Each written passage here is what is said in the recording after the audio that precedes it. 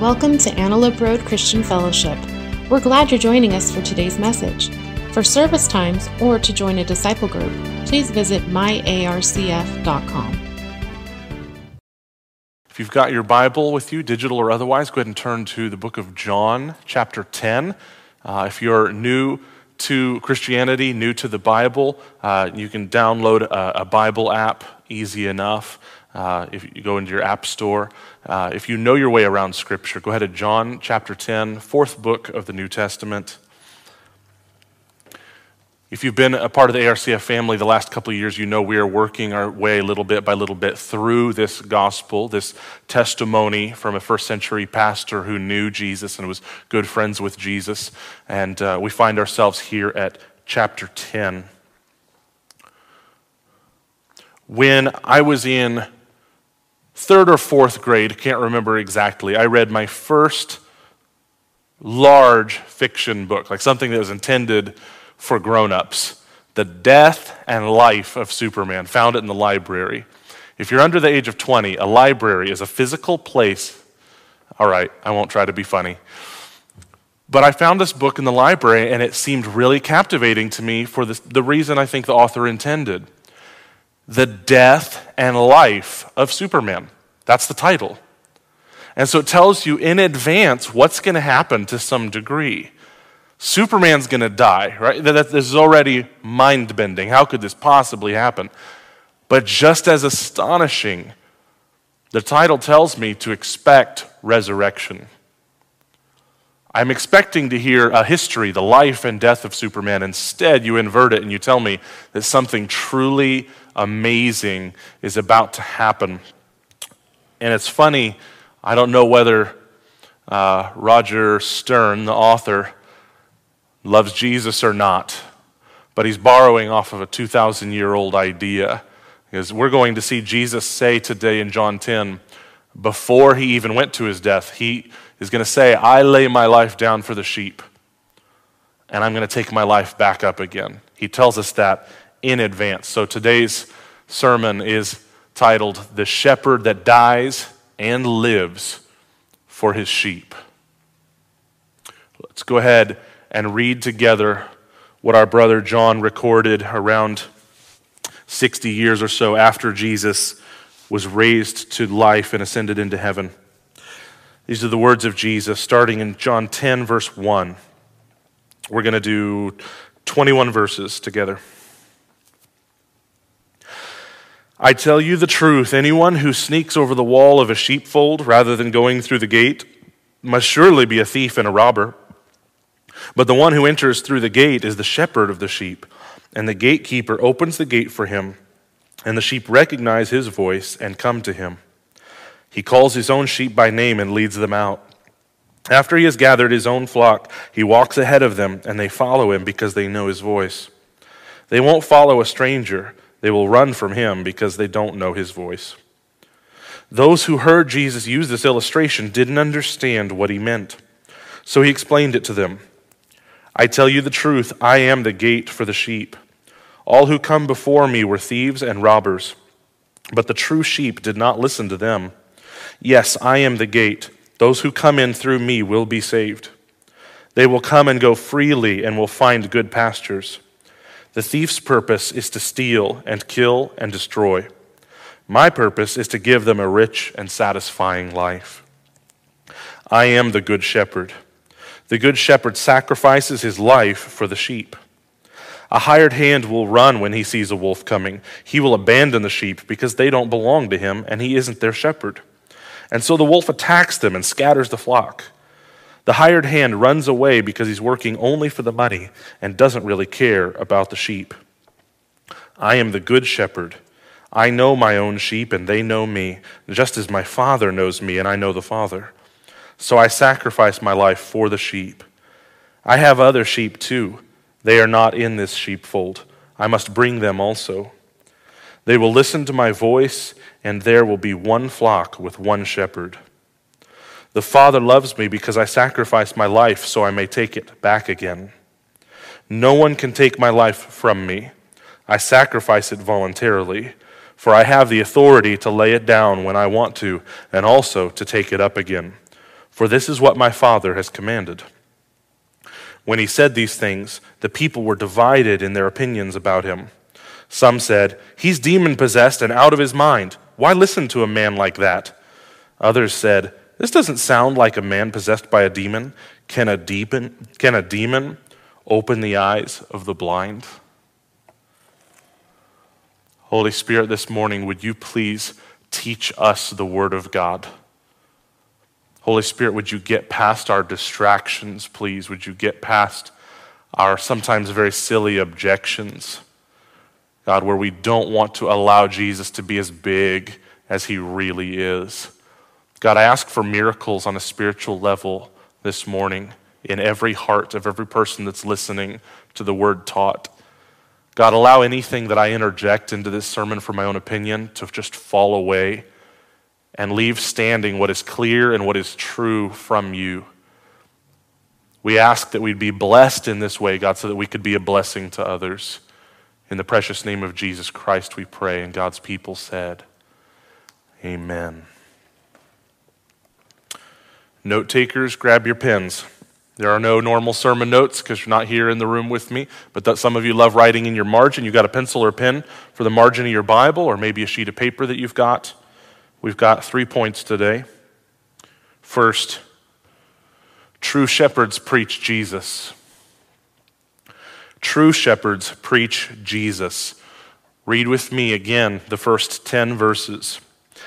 Jesus speaking, "I tell you the truth, anyone who sneaks over the wall of a sheepfold rather than going through the gate must surely be a thief and a robber." So let's break this down. If someone's trying to get into your house in the cover of night, and they're not at the front door fiddling with a key, they're trying to get into the house some other way, doesn't that look fishy? That's what he's trying to say. It looks fishy. Verse 2, "But the one who enters through the gate is the shepherd of the sheep. The gatekeeper opens the gate for him, and the sheep recognize his voice and come to him." There are all these signs that he's the person who is supposed to be there. Okay? He calls out his own sheep by name. He knows them. Isn't that cool? And he leads them out. After he has gathered his own flock, he walks ahead of them, and they follow him because they know his voice. That's a whole sermon unto itself, right? They won't follow a stranger. They will run from him because they don't know his voice. And let me skip down to verse 10 where he reiterates something. "The thief's purpose is to steal and kill and destroy. My purpose is to give them a rich and satisfying life." And he's talking about the flock. True shepherds come through the gate the way that you're supposed to. They're not hopping a fence to try to steal a sheep off the side. They're coming the way that they're supposed to. And who does Jesus tell us is the gate? Right? He says that he is the gate. And he is the shepherd. He is a lot of things. If you've been around church for a while, you can see in Levitical law how the temple is set up, how the tabernacle is set up, all these different symbols. And Jesus comes along. Which one is Jesus? Yes.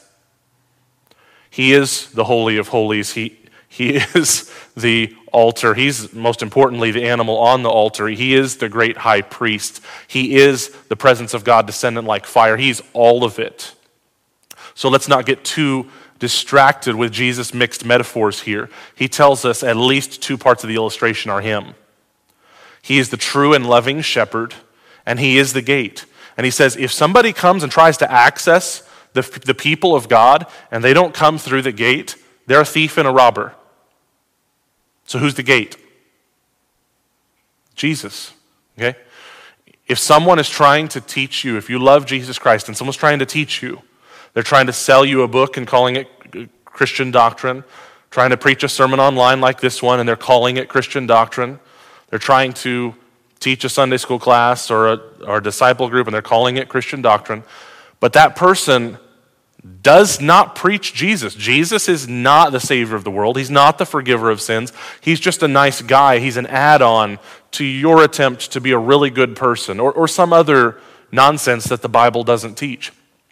That's not the shepherd. That's the thief and the robber who is here to kill, steal, and destroy, right? True shepherds are either going to be Jesus who walks in the front of the gate or someone who walks in through Jesus, who's here representing him, preaching him, and teaching that he is the true shepherd who loves us, who lays down his life for the sheep.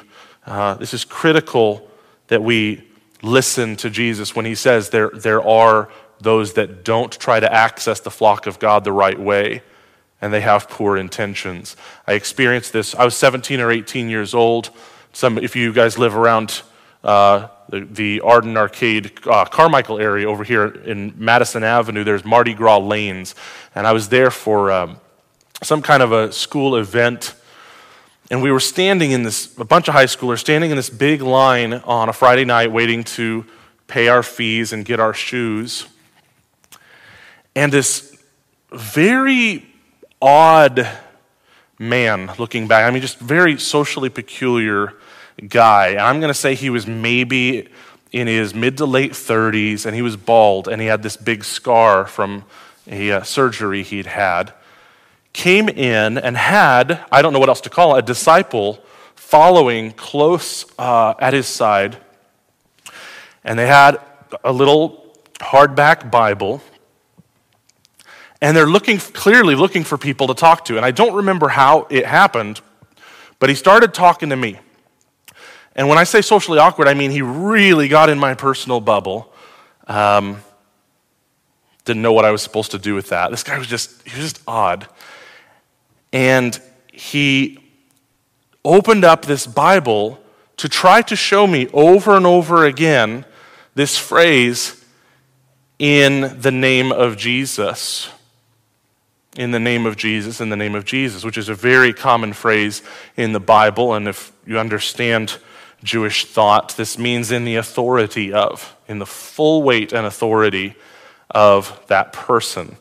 And what this guy was trying to say to me was that if we prayed or did anything or taught the Bible and used any other name other than Yahweh, like even though I'm an English speaker in the 20th century, I'm supposed to say Yahweh. And he was trying to tell me that if I said anything other than Yahweh, that my prayers were invalid, that I was teaching the Bible wrong. I know, Jeremy's up here in the sound booth going, what? Thank you, Jeremy. It's crazy. I've never heard anything before or since exactly like this. But I was supposed to, as an English speaker, say Yahweh. He asked me, well, how do you say the name of Jesus in Spanish? I said, Jesucristo. He said, yeah, a false God. And then he moved on with his argument like he had proved something. No, Jesucristo is not a false God. That's how you say Jesus' name in Espanol. Correcto? You don't just get to call something and move on. It was ludicrous. The whole thing was ludicrous. And he used the illustration of a football player who's the running back, and he's handed the football, and he runs 80 yards. Wow, this amazing touchdown, only to get called back for a penalty, and the touchdown is not scored. And what he was saying in the illustration was, you wouldn't want to live your whole life, and it looks like you're winning, and you get to heaven, and in fact, you didn't pray to Yahweh, you didn't worship Yahweh, and you didn't say the name Yahweh even when you were reading it out of a Bible. You're supposed to say Yahweh all the time. And I wasn't that smart when I was 17. The jury is still out now at age 36. But I felt something very wrong in my spirit. And I guess that's what you say, the grace of God through parents that love Jesus and good Sunday school teachers. Something didn't feel right about this guy. And something didn't feel right about what he was saying. Who says that I am tied to this word Yahweh, which I found out later in my adult life, we still don't actually even know how God's name is pronounced because our forefathers respected the name so much that they only wrote down the consonants and not the vowels. That's intense. But this guy clearly didn't know that. I knew that he was building this illustration out of even what I had been taught. If I love Jesus Christ and trust Jesus Christ's blood sacrificed on the cross to wash away my sins, and I live life that way, that there's this penalty back on the 20 that's going to negate all of that. I knew that didn't feel right. I couldn't articulate it really well at the age of 17, but I knew that it didn't feel right. Why are you telling me that I have to add on, that I have to do something other than to lean my full weight into the cross of Jesus Christ to deliver me from the condemnation that sin brings? Why are you telling me there's an add-on? Because Paul said to the Galatians, look, if even I come or an angel from heaven comes and adds on something to this gospel, let him be accursed. So who are you? Who's this guy coming after 17 and 18-year-olds trying to deceive? He's not preaching Jesus. So what is he doing? He's not going through the door to access the sheep. He's not the rightful owner of the sheep. He's sneaking in over the fence. That's what he's doing. Here's what I want to ask you. If you name the name of Christ, you call yourself a Christian. I know these are slowly going the way of the dinosaur, but I want you to envision the last time that you were in a Christian bookstore. When you're in a regular bookstore and you call yourself a Christian, I hope that you have some discerning lenses, not just for your head, but for your heart, that there are tons and tons of ideas, truth, propositions made in countless books in this store. But there's a temptation when a place calls itself a Christian bookstore. There's a temptation to let down your guard. There's a desire, hopefully out of innocence, there's a desire to believe that you're amongst allies, that everybody here is a brother and sister, everybody who wrote these books is a brother and sister. And I'm pretty sure we just can't say that, unfortunately. I'm pretty sure we can't say that, unfortunately. If you've been a Christian for a while, you probably definitely could share. If you're on Facebook right now, go ahead and share a testimony of finding a book on a shelf in a Christian bookstore that once you actually started reading it, something's not right here. Jesus isn't the gate. He's not the way to the sheep. He's some kind of a secondary. He's some kind of an add-on. It just didn't feel right. I remember even 20 years ago, but I think it's still true now.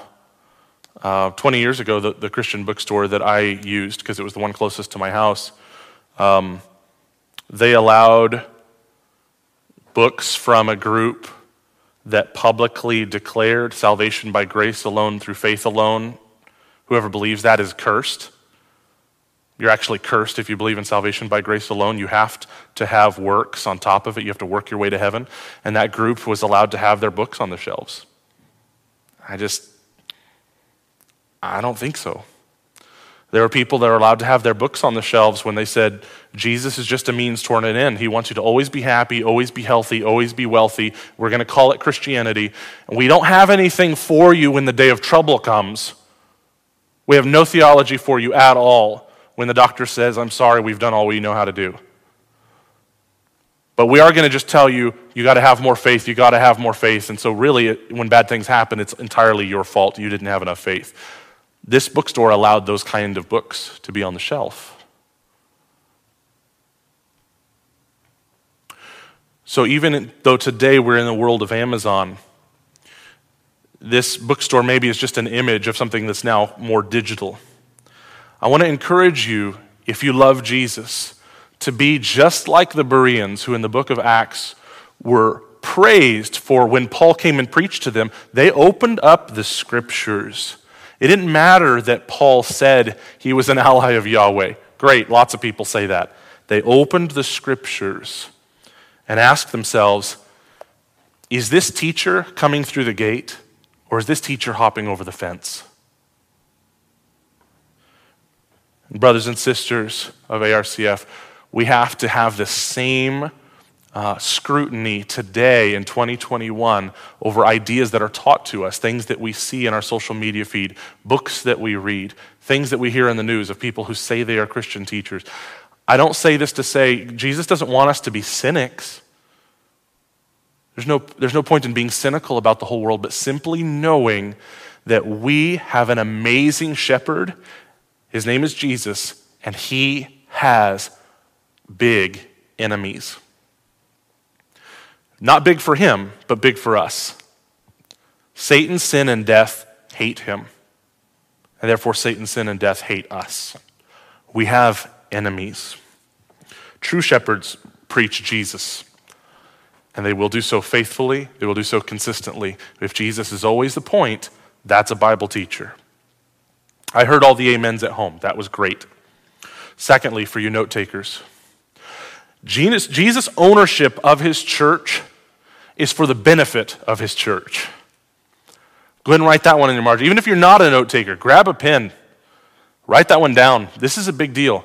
Jesus' ownership of his church, the bride of Christ, Christians, is for the benefit of his church. Now, as Americans, we don't like this language whatsoever, and it might have bothered us right there in the text when it sounded like he owns us. He's the shepherd and we're the sheep. Well, let's go back to the text. Read with me verses 11 through 16. Let's tackle this. Verse 11, Jesus speaking, I am the good shepherd. The good shepherd sacrifices his life for the sheep. Does that sound like he's abusing you? No. Okay. A hired hand will run when he sees a wolf coming. He will abandon the sheep because they don't belong to him and he isn't their shepherd. And so the wolf attacks them and scatters the flock. The hired hand runs away because he's working only for the money and doesn't really care about the sheep. I am the good shepherd. I know my own sheep and they know me, just as my Father knows me and I know the Father, so I sacrifice my life for the sheep. Do you hear what Jesus' focus is? This is amazing. You are my flock, and I'm not going to lord it over you the way human leadership operates. I don't tax you to death and live high on the hog in some secret palace somewhere with the aristocracy while you guys slave it out as peasants in the fields. No, that's human history. Jesus says, I am the shepherd, and he says it, I am the good shepherd, over and over. Well, Jesus, what makes you good? I'm glad you asked. I lay down my life for the sheep. A wolf doesn't scare me. I go after that wolf. I'm not running away like an employee. You guys are mine, and I am yours. I'll lay down my life for you. Does that sound good? If you're exploring what you think of Jesus, and people say these big claims like Jesus is Lord, he's over you, he owns you, he has purchased you by his blood, he's a king and you're one of his subjects. This could sound like, wait, I'm not in control? I'm not the Lord over my destiny? I'm not sure if I like that. Jesus' lordship is for the benefit of those that he leads. He is a king, and everyone who is in his kingdom loves having him in charge.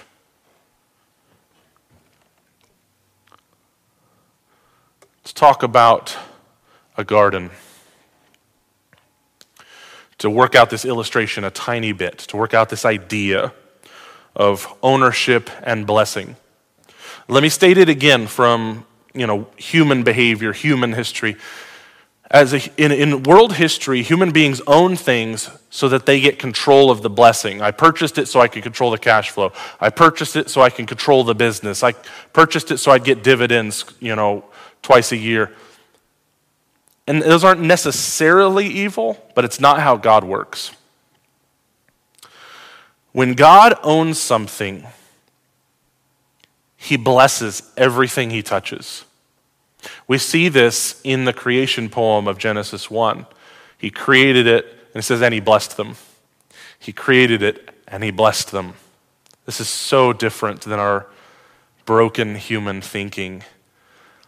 A garden done rightly, if the gardener owns this land, has dominion over it, stewardship of it, not stewardship, ownership, actually owns.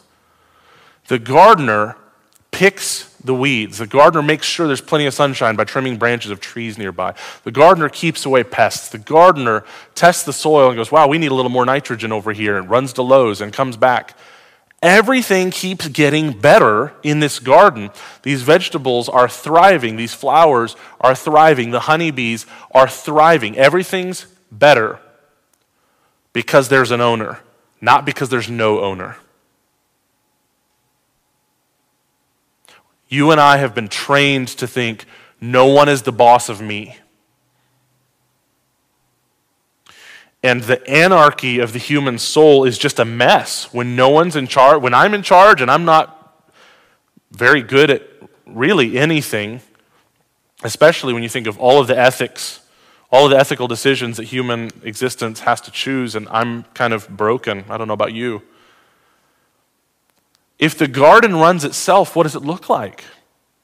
No rational person would look at this picture and say, this happened naturally. You wouldn't look at those 2-bys and those planter boxes, the cute little metal rooster. Everything about it speaks of design and purpose and intentionality. And to mix metaphors, it looks like shepherding. It looks like somebody is caring for this area. Sheep that are clean, sheep that have oil for their heads, sheep that don't have bite marks from wolves, sheep that have nice full bellies, and sheep that have enough water. You know what that makes it look like? It looks like you guys have a good shepherd. That's what it looks like. I think you've got a good shepherd. So, oops, I didn't make that a slide like I thought I was going to. I apologize. So if you are not sure yet what you think of Jesus, I want to ask you a really important question. I understand it culturally and normally. It is very offensive. It's even repulsive to think of somebody else being in charge of me. All we can think of is 19th century transatlantic slave trade, or maybe we're thinking of something smaller than that, like a jerk boss that you used to have.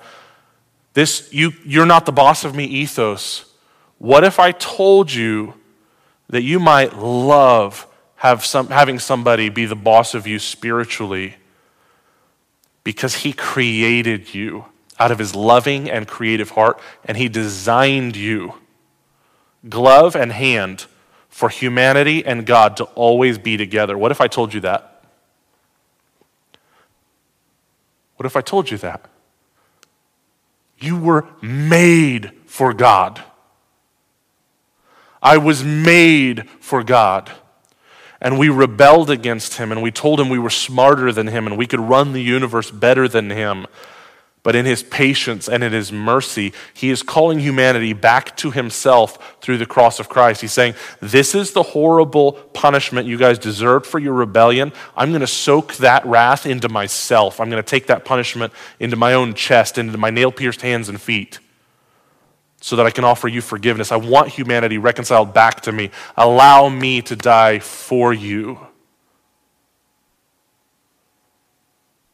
That's what the gospel of Jesus Christ is. That's what this claim is. That when Jesus says he's a king and he's a lord over you, he's not lording it over you the way humans do. He'll lay down his life for you. And he did on a cross 2,000 years ago. Our text today out of John 10 is before he goes to that cross. He's telling us in advance what's going to happen. So if you're exploring faith and you find this ownership to be repulsive, I want to submit to you that the repulsiveness goes away when we start to accept the reality that Jesus is inherently good and kind and benevolent. Like that perfect boss that you had, that you didn't mind doing what he or she said because they were kind and considerate to you. We all know what it's like to work for a good boss or to work for a terrible boss. It wasn't authority that was the problem. The problem is, are you a kind and loving person? Jesus is loving and Jesus is kind. He lays down his life for the sheep. Third, Jesus came to die and live for the sheep. Jesus came to die and to live for the sheep. Look at verse 17 with me. The Father loves me because I sacrifice my life. For what purpose? Talk to me at home. Woo, is that intense or what? So I may take it back again. We never talk about that one. I go to a cross. Jesus went to the cross for a number of reasons. He just said right there, I'm going to the cross so that I can be resurrected. You guys need resurrection so bad, and I can't resurrect myself unless I die first. This flock needs me to die for a bunch of reasons, but they need me to rise too. They need somebody who's defeated death, or they're going to keep dying. They're going to stay in their spiritual death, their state of rebellion against God. This flock needs me to die, Jesus is saying, and this flock needs me to rise again. And they only happen in that order, right? There's no resurrection if there isn't death first. 18, no one can take my life from me. Is that a big claim at home? Say yes. That is a godlike claim. No one can kill me. Wow. I sacrifice my life voluntarily because I have the authority to lay it down when I want to, which means he wants to, and also to take it up again, which means he wants to. For this is what my Father has commanded. My Father has commanded it. I want to. The sheep need it. All of these reasons. Jesus came to die for his sheep and then to live for his sheep.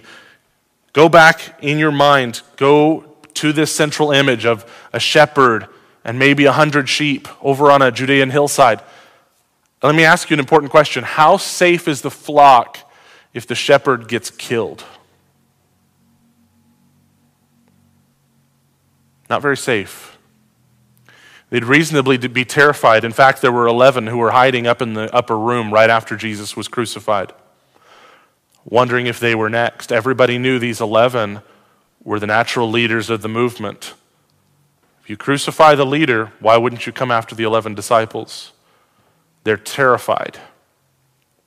They've lost sight of what he said, that I will come back to life on the third day. Terrified just like you and I would be. The sheep are terrified because the shepherd is dead. So if Jesus loves us, and he does, he's not only going to die to wash away the sins of everyone who would believe, he can't stay dead for very long and still be a good shepherd. His flock needs him. There's yet another reason for the resurrection. We needed him, and we still need him 2,000 years later. He can't protect us from wolves if he's dead, and so he came back to live for the sheep, to protect the sheep, to lead the sheep, to care for the sheep.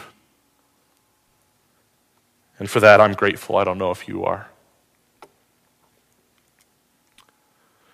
There are only two responses to choose from for you and I when Jesus talks like this. Look at the last three verses of the text. Starting at verse 19. When he said these things, the people were again divided in their opinions about Jesus, about him. Some said, so here's group one, he's demon-possessed and out of his mind. Why listen to a man like that? Others said, group number two, this doesn't sound like a man possessed by a demon. Can a demon open the eyes of the blind? Now, if you haven't been with us, that's what happened in chapter 9, right before this. Right before this whole discussion, Jesus took a man who was blind and healed his eyes. So group one says, he's got a demon. That is nonsense. He's crazy. Group two says, since when do evil spirits bring healing and blessing? That doesn't make sense. You don't have to have seen The Exorcist to know the answer to that one. People who write horror movies, they don't bring in demons to come start giving out Girl Scout cookies to people. Demons are supposed to be the bad guys, right?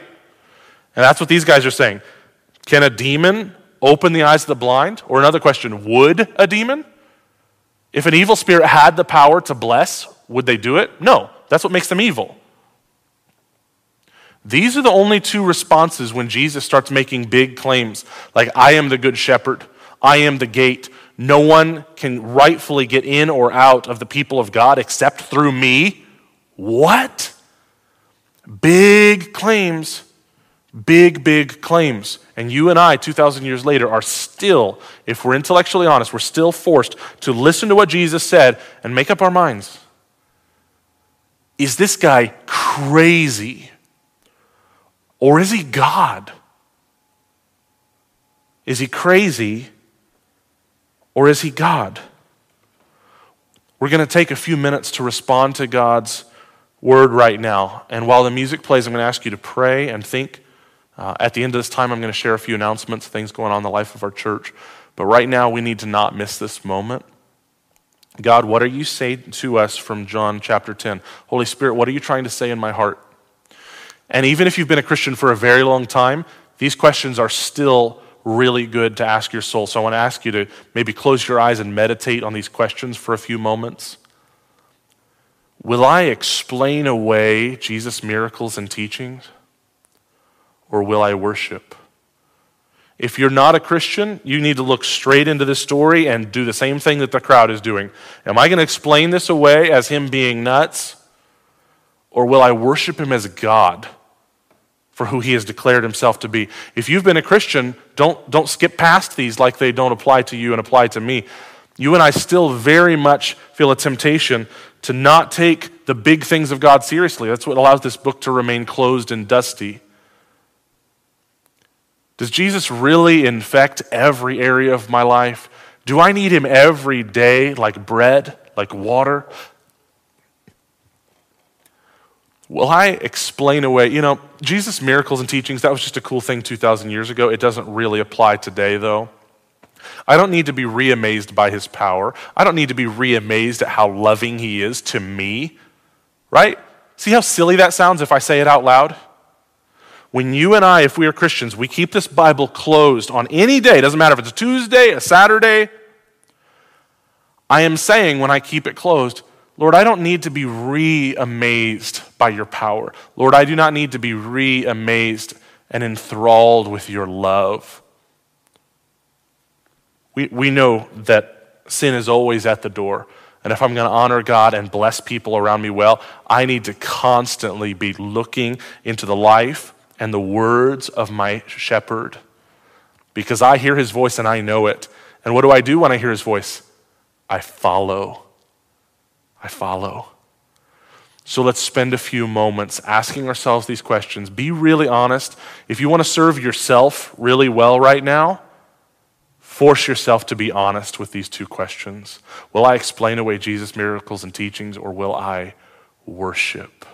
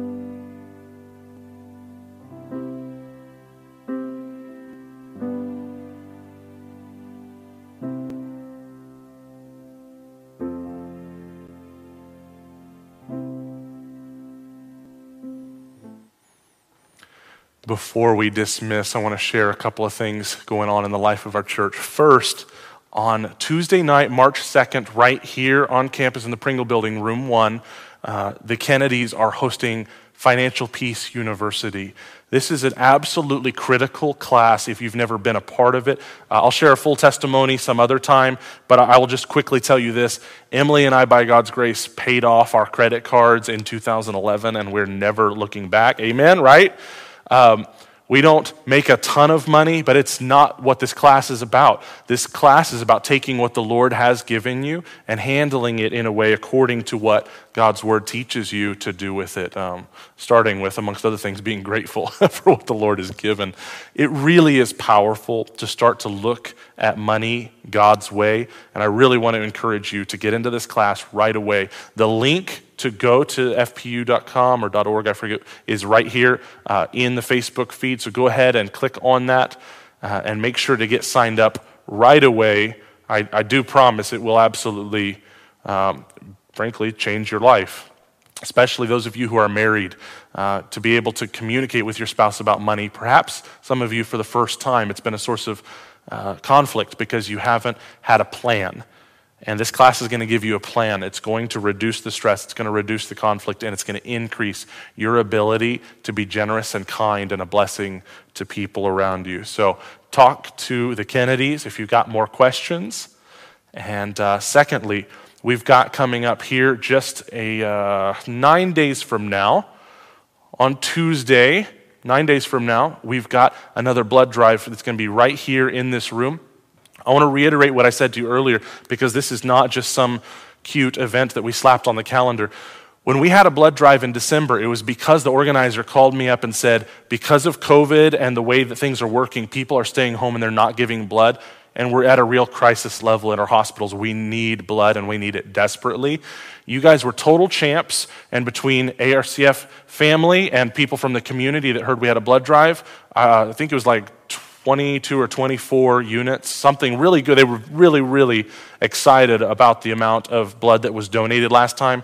And they said, as long as COVID is still a thing, we're still in this crisis.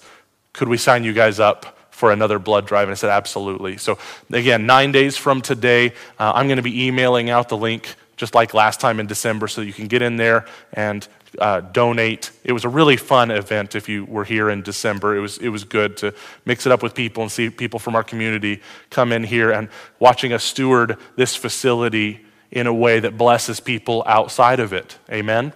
Right? So that's all I've got for you. I love you guys so much. Please stay in the Word of God. Keep your Bibles open, but not for too long.